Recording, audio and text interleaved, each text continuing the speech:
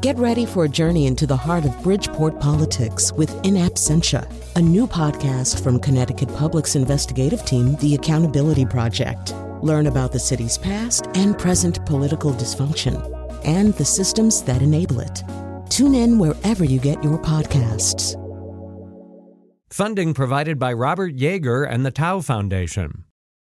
If you think, oh, I'll be happy when I get more money or change my job, you're usually wrong. I think one misconception we have is that happiness is a destination, right? That we'll get to somewhere and we'll be happily ever after. Happily ever after only works if you have 2 seconds to live. From the New England News Collaborative, this is Next. The professor behind Yale's famous class on happiness talks about the everyday habits that can make life more positive. And author and TV writer Jonny Sun says burnout forced him to reevaluate his relationship with work. I think I've sort of bought into this almost capitalistic notion of productivity where the more productive you are, the more valuable you are. Plus, the Goodwill does not want your unusable junk. A lampshade, which is stained and disgusting and literally falling apart. Dental medical tool. We'll hear about wish cycling. It's next. Next is produced at Connecticut Public Radio and is powered by the New England News Collaborative, 10 public media companies coming together to tell the story of a changing region with support from the Corporation for Public Broadcasting. I'm Morgan Springer. Thanks for joining us.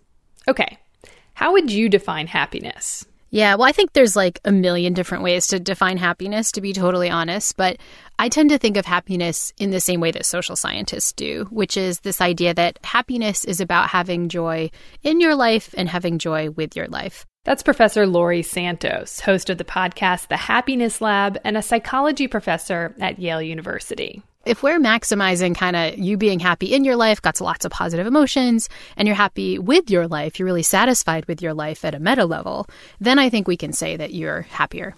Professor Santos teaches the wildly popular class at Yale called Psychology and the Good Life, which is all about happiness. She also offers a similar course online where millions of people have enrolled. I've been teaching psychology at Yale for over a decade now, but in just the last couple years, I took on a new role where I became a head of college on campus. This is a role where I live with students on campus. I eat with them in the dining hall. I really see their life up close and personal.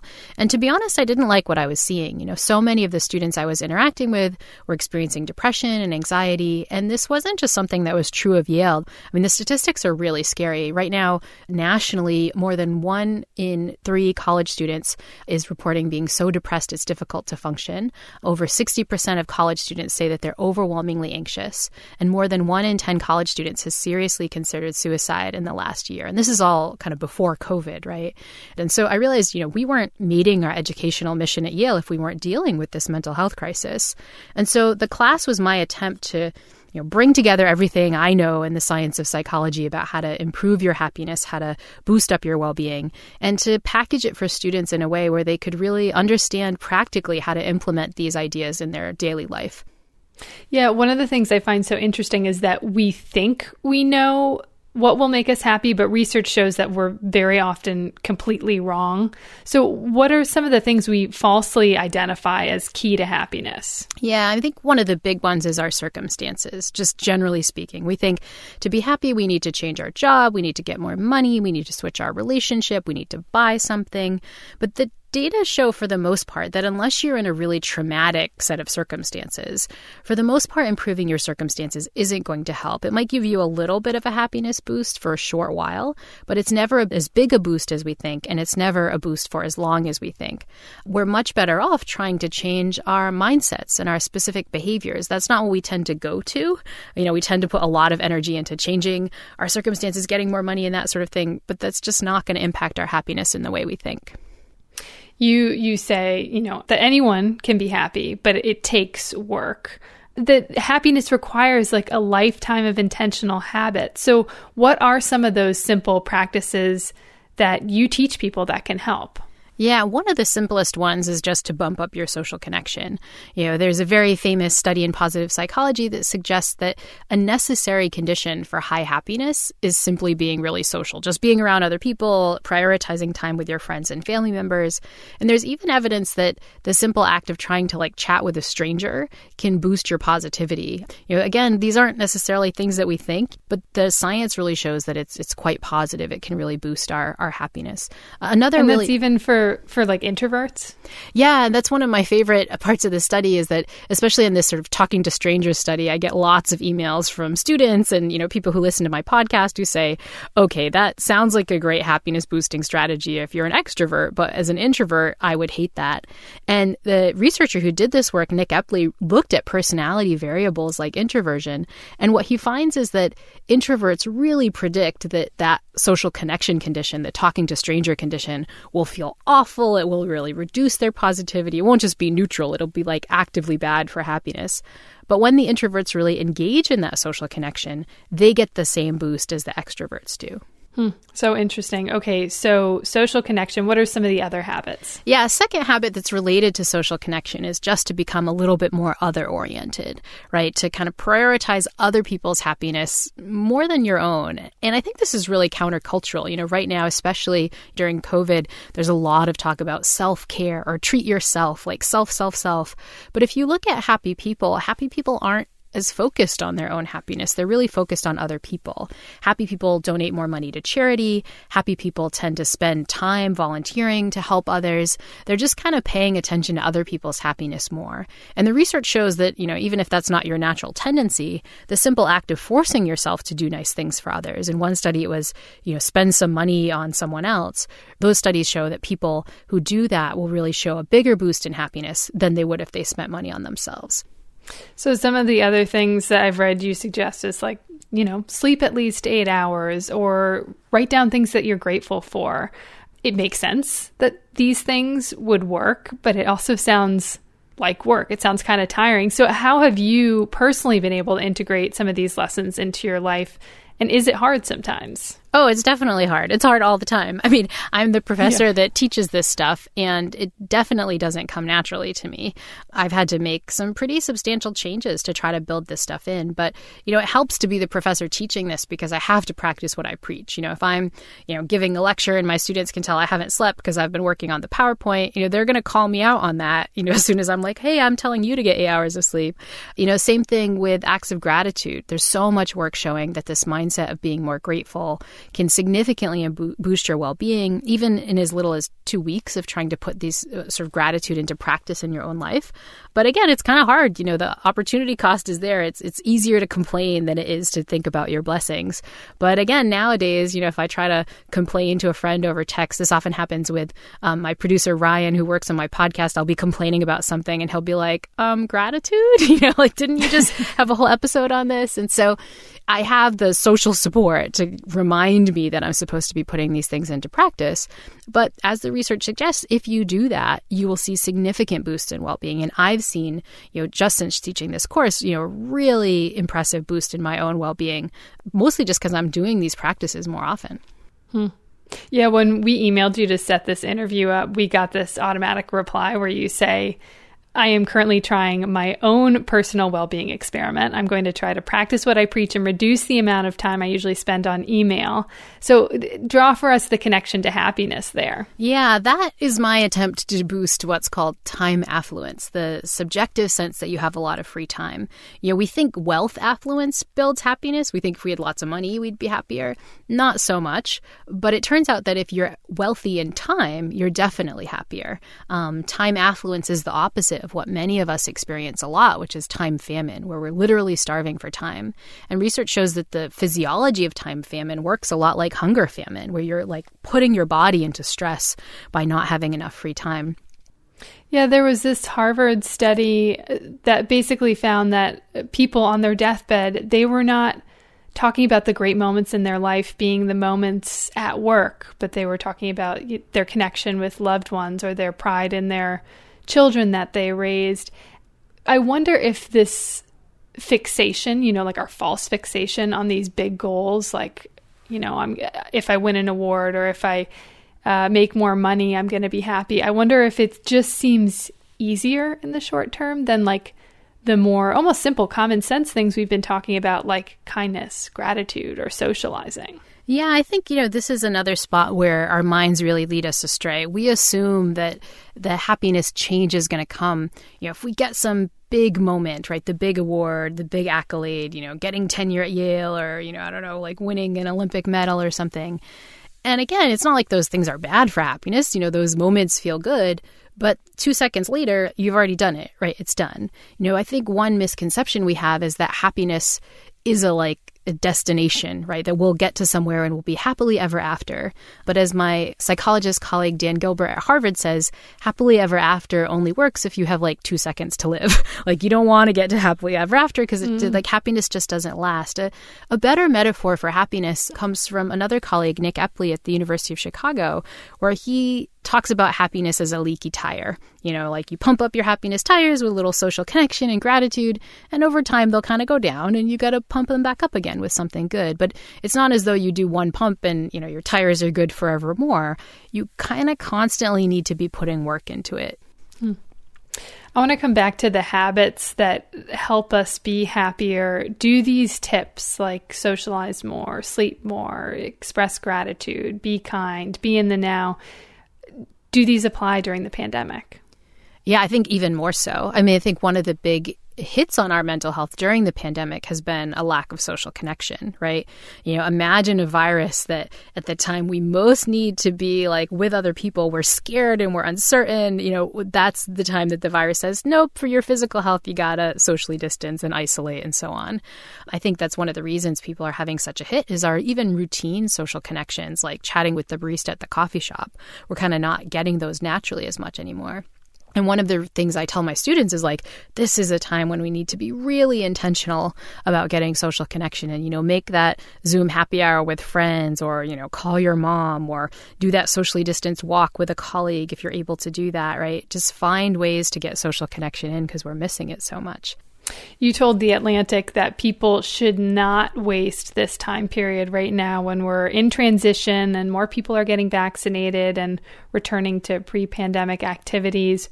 What should we be doing right now to set ourselves up for more happiness when the pandemic is over? Yeah, well, I think, one of the things we should be doing is just being really intentional about kind of coming out of this pandemic moment. There's probably not going to be a moment where, I don't know, somebody clacks the director's, thing that's okay, pandemic over, the time, we're back to normal, right? But we'll all go through our own moments where we start going back to normal life. Once you're vaccinated and your friends are vaccinated, there's a real question about how much of the old life you want to build back. And so I think this is a moment where we need to be really intentional about the stuff that we've liked and the stuff that we want to keep.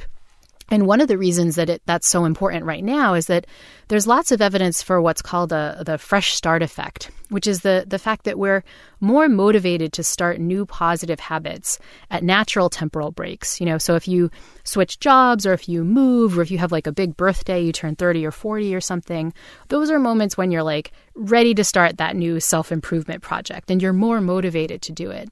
This ending of COVID is kind of a natural temporal break for all of society at once. And I really think it's a moment that we could have a collective fresh start effect where we could all be building in healthier habits as individuals in our organizations and our families. And so it's important not to mess that up, to think really critically about what you yourself have noticed improved your well-being during this time and what you want to keep from COVID life and what you want to go back to from kind of pre-COVID life. Laurie Santos is a psychology professor at Yale University and the host of the podcast, The Happiness Lab. Professor Santos, thank you so much for coming on Next. Thank you so much for having me. No one is experiencing the COVID-19 pandemic in exactly the same way, but we do share many common fears and anxieties, even when we're asleep. Dream experts say the evolution of COVID dreams tells us a lot about our waking life, too. New England Public Media's Karen Brown reports. So who's been having recurring dreams this past year? Okay, I'll start.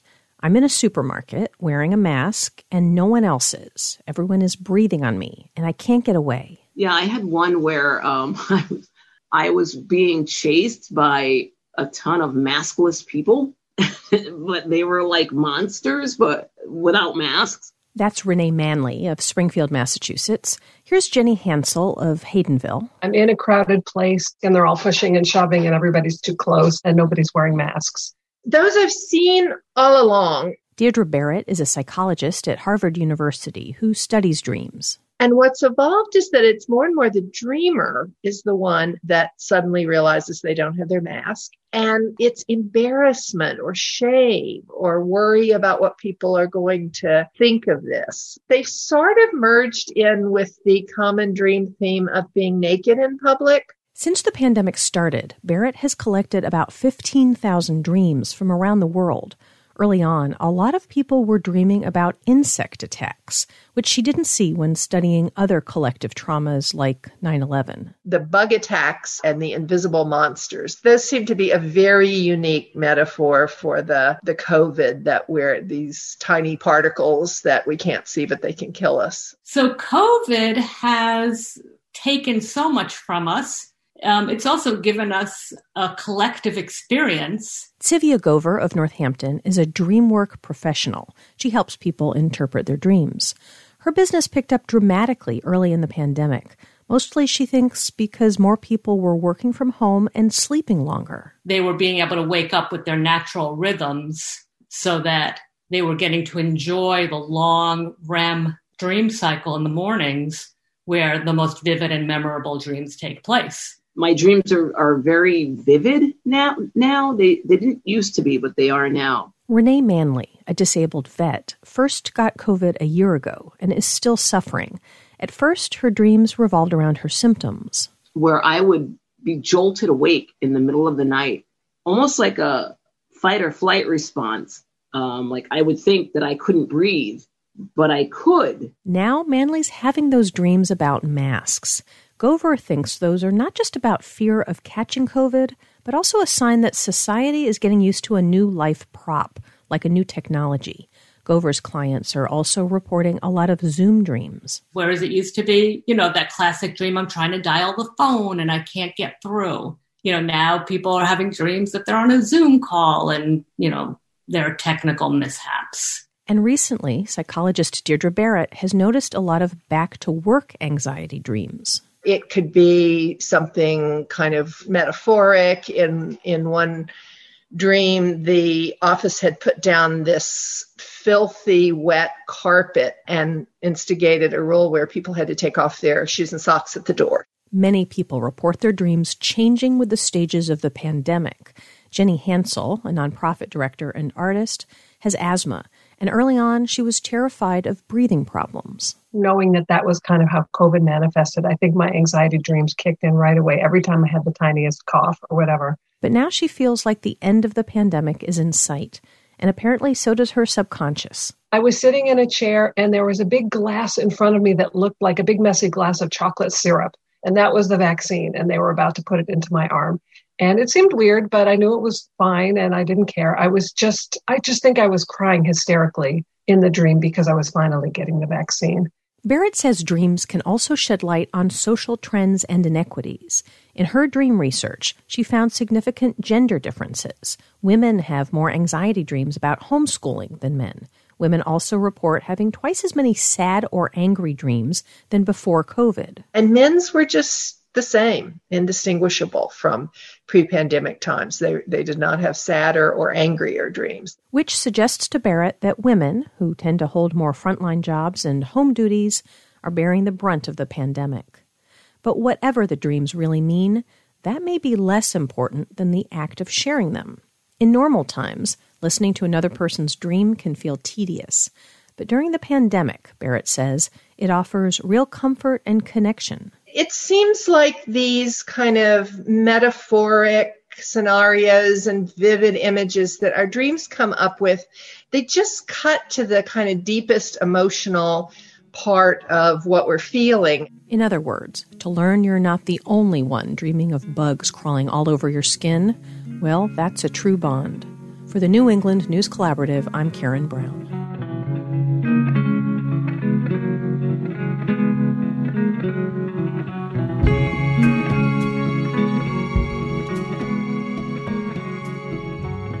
The The Pew Research Center says the pandemic has pushed more women out of the workforce than men, and particularly women of color. If you've left your job in the last year, we want to hear from you. Why did you leave, and what has life been like for you since? Leave a comment at 860-275-7595. Again, 860-275-7595. You can also email us at next@ctpublic.org. One more time, that's next@ctpublic.org. And thank you. Coming up, we're going to talk about taking a break and how it can be a very real struggle. Author, illustrator, and TV writer Jonny Sun reflects on productivity, rest, and loneliness. It's next. Next is made possible in part by our founding supporters who believe in the power of collaborative news coverage, including the Common Sense Fund, supporting the New England News Collaborative in its coverage of climate change and the evolving clean energy economy. Support also comes from Douglas Stone and Mary Schwab Stone through the Smart Family Foundation of New York. Welcome back. I'm Morgan Springer. Jonny Sun's new book, Goodbye Again, Essays, Reflections, and Illustrations, is out now. In it, he grapples with his relationship to work and free time, anxiety, loneliness, and his houseplants. Jonny is a doctoral candidate at MIT, a creative researcher at the Harvard Meta Lab, and he was a staff writer for the 6th season of the TV show BoJack Horseman. His first book was called Everyone's an Alien When You're an Alien Too. He joins us now. Jonny, welcome to Next. Hey, thank you for having me. So in April of 2019, you gave a TED Talk called You're Not Alone in Feeling Lonely. And you explained to the audience that for years you've written jokes and shared them on social media as a way to connect. And let's take a listen to what you said. For example, a few months ago, I posted this app idea for a dog walking service where a dog shows up at your door and you have to get out of the house and go for a walk. If there are app developers in the audience, please find me after the talk. Or I'd like to share every time I feel anxious about sending an email. When I sign my emails BEST, it's short for I am trying my best, which is short for please don't hate me, I promise I'm trying my best. Or my answer to the classic icebreaker, if I could have dinner with anyone, dead or alive, I would. I am very lonely. When did you realize that jokes could help temper loneliness?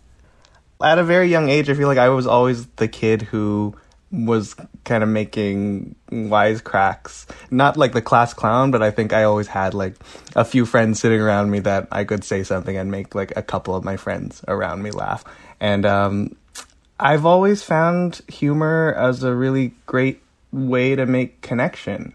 For me, it's always been this thing that I could summon or work on or use to reach out to somebody else. And I find if I can make someone laugh, or if like we can laugh together at something, suddenly I've made a friend, or suddenly I've made a connection with someone that I hadn't before. And it sounds like it came naturally to you. It's interesting. I grew up watching like comedy with my parents a lot. We would kind of go to Blockbuster and rent comedies all the time, and that was just the thing I was drawn to.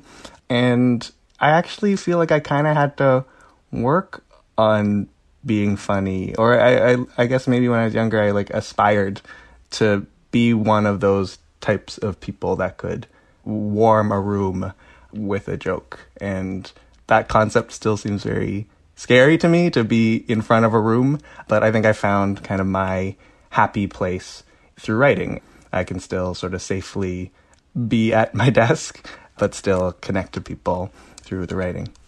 It's pretty astounding how much you've been involved in as a screenwriter, an artist, a book writer, a PhD candidate. I think you even went to architecture school.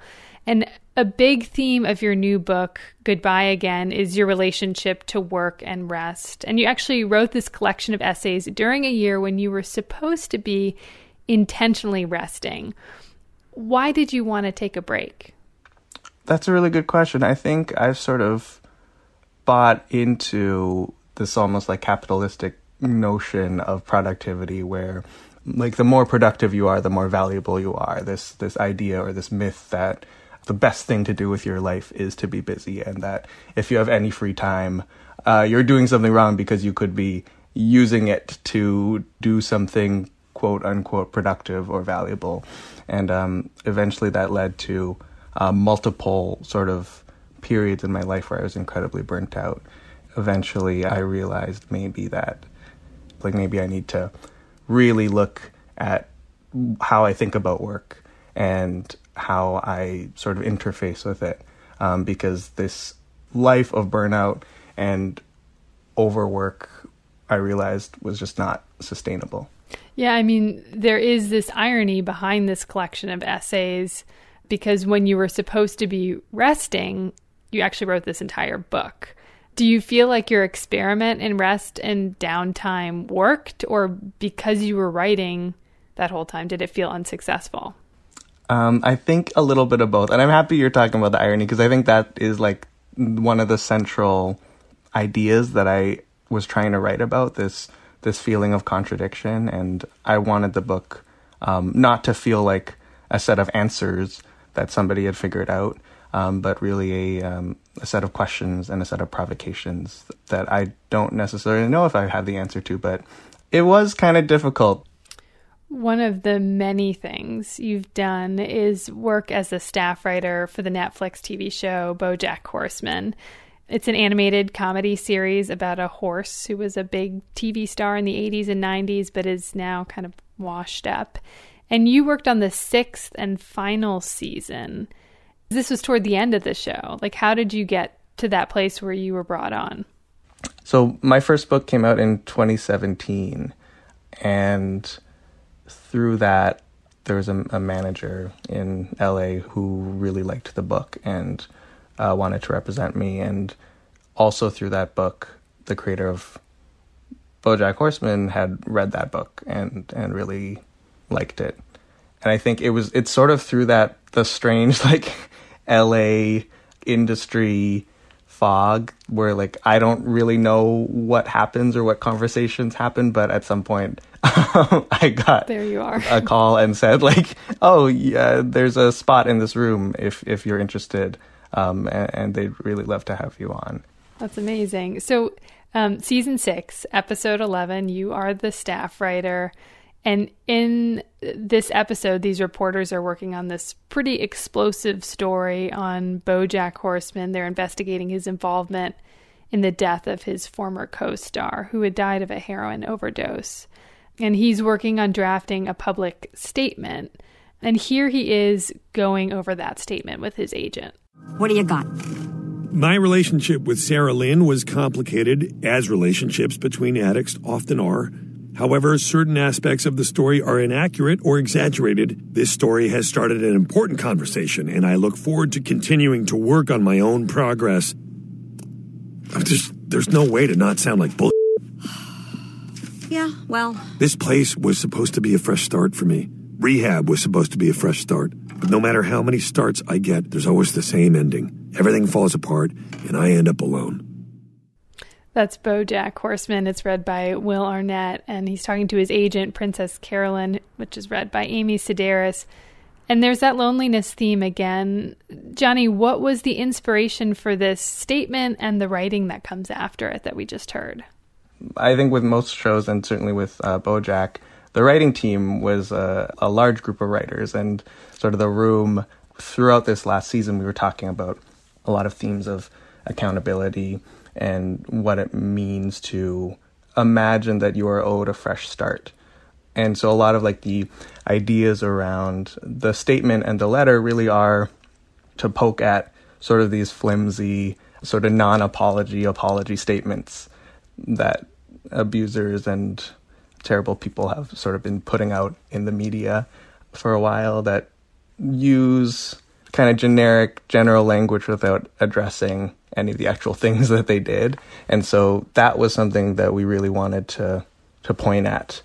Yeah, I mean, one of the things that I really like about this clip is that, you know, we come out of this public statement or a draft of a public statement from BoJack Horseman, and then the writing takes us immediately to a much deeper and more universal place. And I feel like you do that in your essays too, particularly in this essay that I really like, How to Cook Scrambled Eggs, where you begin by describing, scrambling eggs. And I'm guessing that you do the slow cooking scramble method because you're writing, keep stirring the raw egg fluid, keep stirring the raw egg fluid.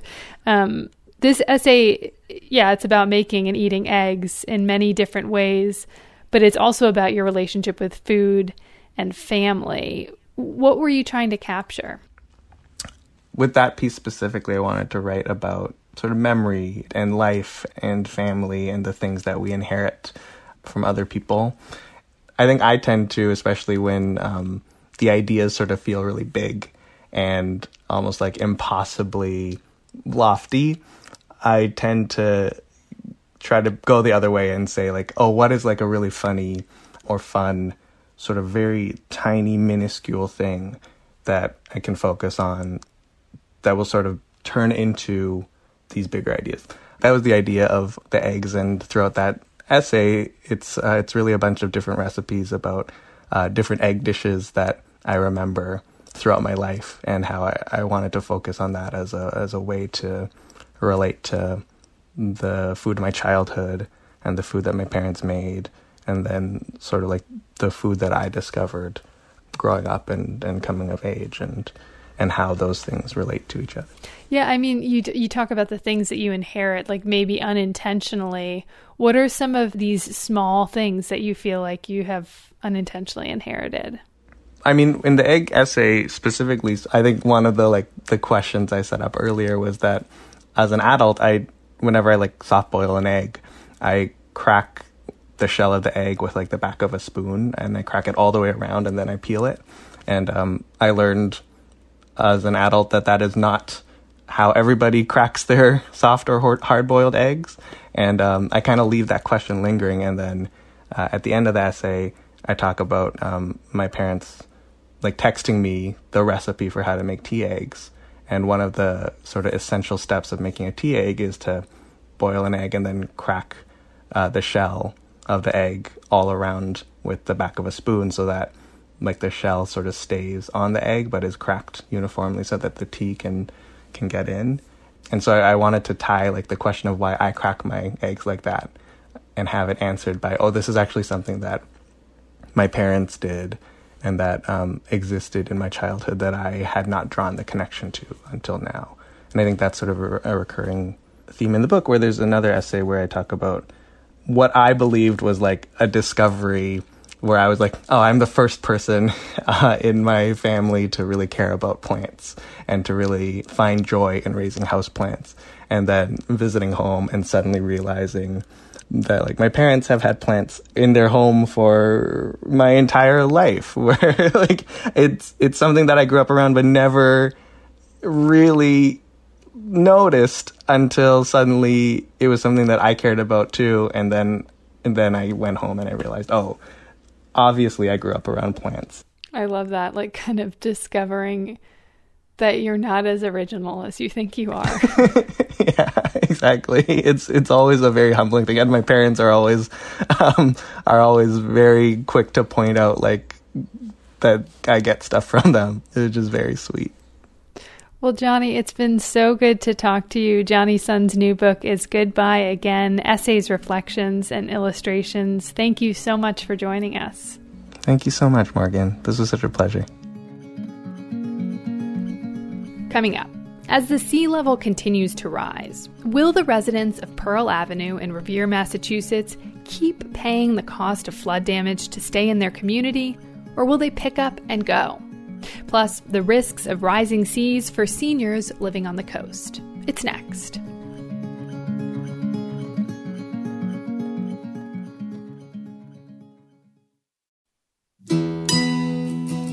Next is made possible in part by our founding supporters who believe in the power of collaborative news coverage, including the John Merck Fund, supporting the New England News Collaborative in its coverage of climate and clean energy.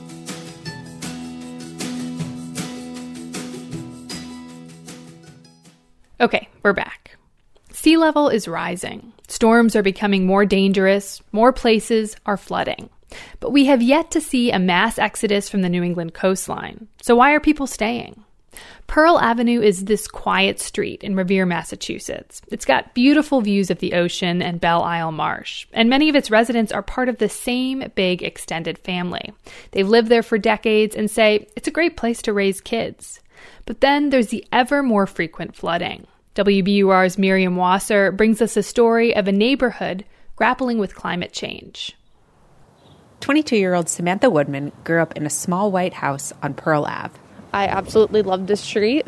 My whole family is on here, so it's really nice because we always used to just go over each other's houses at night. And it's like, this is my aunt's house right here.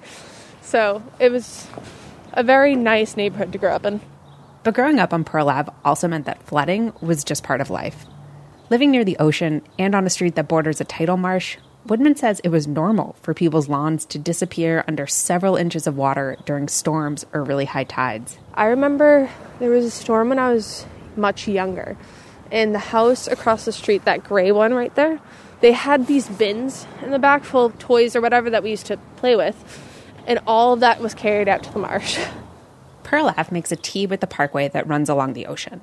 The spot where the two streets intersect is like the bottom of a bowl. The parkway slopes up on both sides, and so does Pearl Ave. Until a few months ago, the Woodmans rented a house a few lots in from the intersection. It was a part of the street that didn't usually see much flooding. But in early January 2018, the Boston area was slammed by a big nor'easter. On Pearl Ave, residents were expecting to get hit with some snow and moderate flooding. What they got was absolutely pummeled. 2018 was a time I want to forget, a time most of us want to forget. This is Sam Woodman's mom, Dawn Woodman. The heat had gone out in their home, so the family was staying with friends in another part of town. On Pearl Ave, meanwhile, as high tide approached, huge waves crusted a nearby seawall, and the water in the marsh was rising fast. My cousin Sandy was sending me the videos and the pictures, and I was like, oh my God, and I'm not even there to do anything. That evening, as temperatures dipped into the single digits, the water turned into a slushy, frozen mess. When the Woodmans came back the next day, their car, like at least 20 other cars on the street, was stuck in the ice and totaled. The family's only means of transportation was gone. It was a huge deal. You know, we're not wealthy. We scrape by. I'm a single mom, 2 kids, 2 girls. It was hard. It was heartbreaking. Insurance covered some of the cost of a new car, but Woodman had to dip deep into her savings. Still, sitting on the stoop a few feet away from where the car was wrecked, she says she feels lucky that the family didn't lose more. Some of these homes number 30 was basically destroyed, and I know 40 also had significant damage. Across the street, things got really bad for Christine Lavigueur and her husband. Their house abuts the marsh, which had basically merged with the choppy ocean water during the storm. We evacuated. We actually evacuated.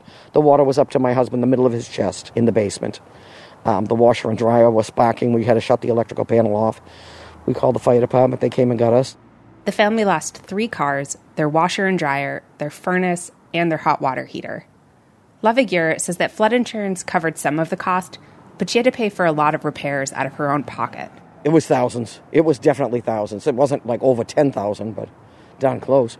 A few weeks later, they were hit by another big storm, and then another in March. With all the climate changes, the water seems to be getting higher and higher each year. So it's more of a challenge. When I first came here, it wasn't that bad, you know. So why does she stay? Why does anyone stay? Well, her husband grew up on this street. She knows all of her neighbors. She can hear the ocean at night. And her backyard overlooks Belle Isle Marsh. Yes, 2018 was really bad, she says. But in general, the benefits of living here outweigh the risks. Down the street, Sam Woodman's aunt, Sandra Castellarine, says she made a similar calculation. A few years ago, she acquired an empty lot from her father, who lives next door, and built a new house a few hundred feet from the ocean. It seems kind of bold to decide to build a house. I knew that question would come, and you know, I grew up here, so I knew what to expect, which is why I had planned to make sure that when I did this house, it could withstand the floods. There's a 5-foot crawl space underneath her house that's designed to flood. The 2018 storm caused some damage anyway. She got a lot of seaweed, which grew mold and needed professional cleaning. She also lost all of her Christmas decorations, lawn furniture, and anything else she had stored below the house. Castellarine says she knows there are people out there who will hear her story and say she's irresponsible, that everyone on the street is irresponsible for staying. I myself think, was it irresponsible? But it's not going to be tomorrow that none of us can live here anymore. And I guess probably because I've lived here so long. I grew up here, so it's tough. Castellarine, like many other people on the street, knows that the sea levels are rising. But she says the neighborhood is worth protecting. And she wonders whether the city or state could do more to help them. City officials say there isn't much to be done. Even if they fortified the neighborhood with 10-foot seawalls, the water would still come up from below the ground because this whole area was once ocean and marshland. Mother Nature is the boss, they say. I think anyone can make the argument to save areas because it's about worth to yourself. It's about how you feel about a certain place. And the people that live there tend to care more about the place, and they want to keep it for as long as possible.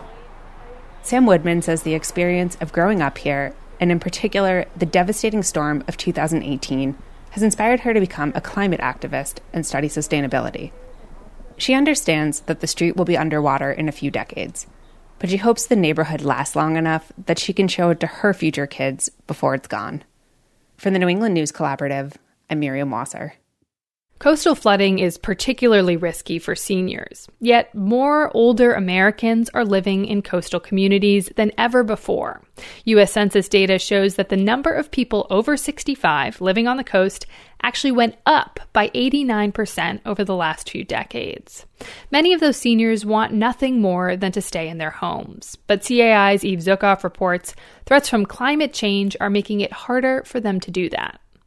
So this is my great-grandfather's house that was originally built down here, one of the first. 70-year-old Nelson Orr loves his gray-shingled beachfront home in the town of Barnstable. It's been passed down through the family, but it was built in the 1920s. Lately, though, things have changed. Well, traditionally, the house would get flooded in hurricanes, big hurricanes, and the water would come up to the driveway, breach the driveway, and then go into the basement to the tune of 4 or 5 feet. But it was kind of a rare occurrence. But lately, I would say due to climate change, water levels are higher, and we could get flooded with smaller storms. Last summer, Orr moved his heating system upstairs after flooding destroyed several furnaces.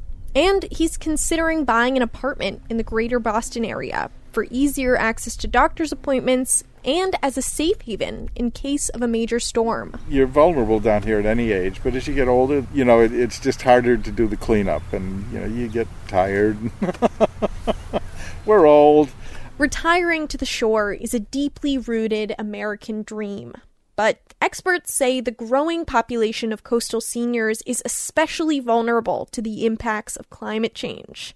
More frequent flooding means less road access for emergency vehicles. Rising temperatures mean more heat strokes, and intensifying storms mean overburdened community care and medical systems. The bottom line is older adults and hurricane disasters and things of that sort don't mix. That's David Dosa, a geriatrician and associate professor of health services at Brown University. Anytime you expose an older adult to something like a hurricane, their risk of mortality, their risk of hospitalization, their risk of, succumbing to any one of their other medical problems goes up. Of course, the impacts of climate change affect coastal people of all ages. But Dosa says age diminishes our ability to manage the destabilizing effects of nature and disease. Our lung function, for example, goes down. Our ability to manage hot and cold goes down.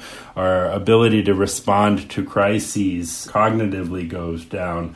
So it's really a culmination of many little cuts that ultimately give you less functional ability to weather, the initial storm. One big problem? Power. More frequent and intense storms will likely result in more power outages. So generators are increasingly important for seniors who may be dependent on heating and cooling, or who rely on refrigerators to store their medication and well-lit homes to prevent falls. Being on fixed incomes, most of them, they don't have the resources for the generator. They're in older homes. They're trying to keep up with their basic home maintenance. On the Cape, David Karras is an aging-in-place remodeling specialist. He says mobility is an issue. In many coastal areas around the country, raising a home on stilts can save it from floodwaters. But for seniors, adding a flight of stairs is moving in the wrong direction.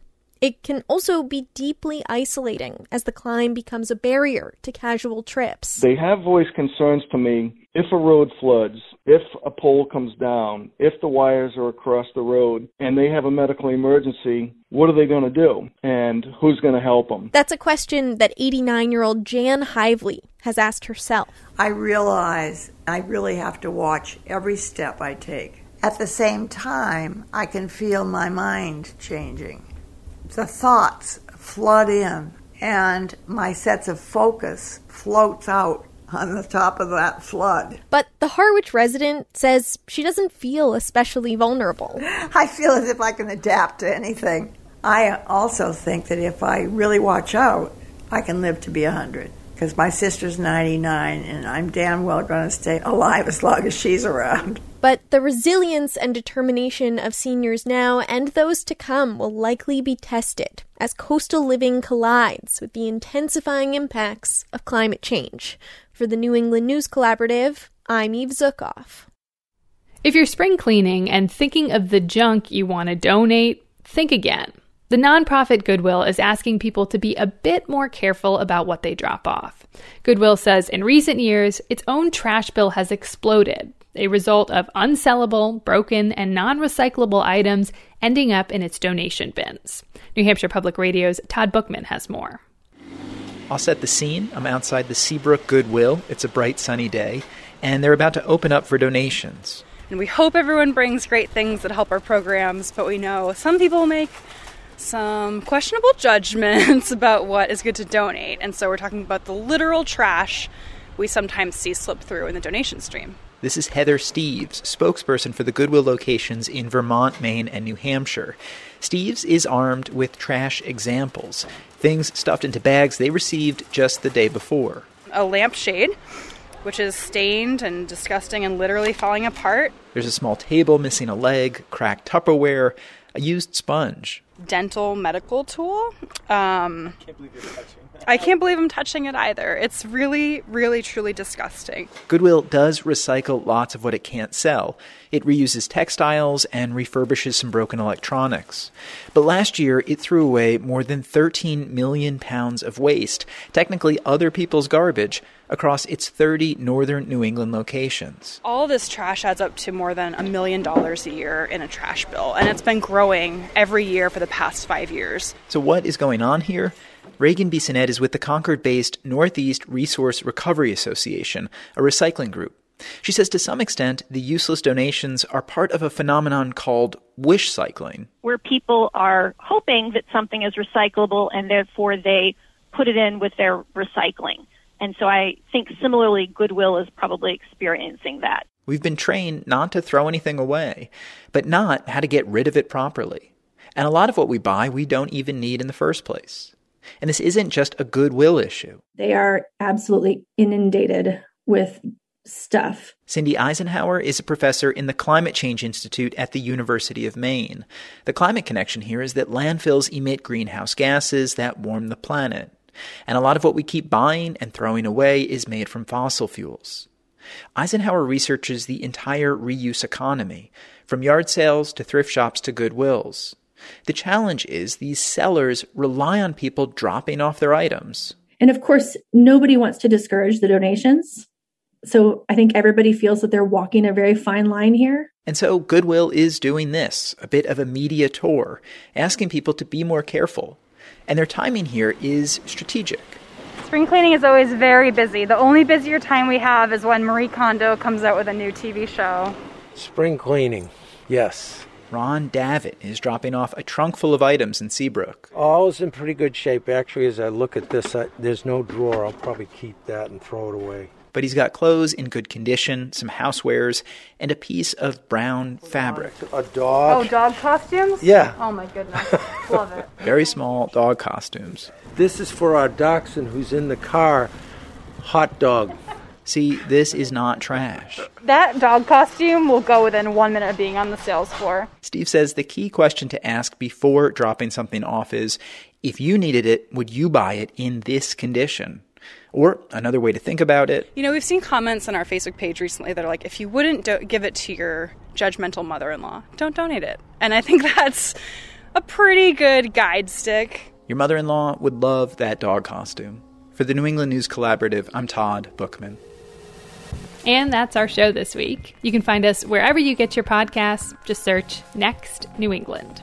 Next is produced by me, Morgan Springer, and Lily Tyson. Vanessa De La Torre is our executive editor. The executive producer is Katie Tolarski. The music you hear on Next is by musicians here in New England. And if you want to know who you heard today, just visit our show page at nextnewengland.org. The New England News Collaborative is powered by the Corporation for Public Broadcasting, Connecticut Public Radio, Vermont Public Radio, New Hampshire Public Radio, Maine Public Radio, New England Public Media, CAI, WBUR, WSHU, GBH, and the Public's Radio.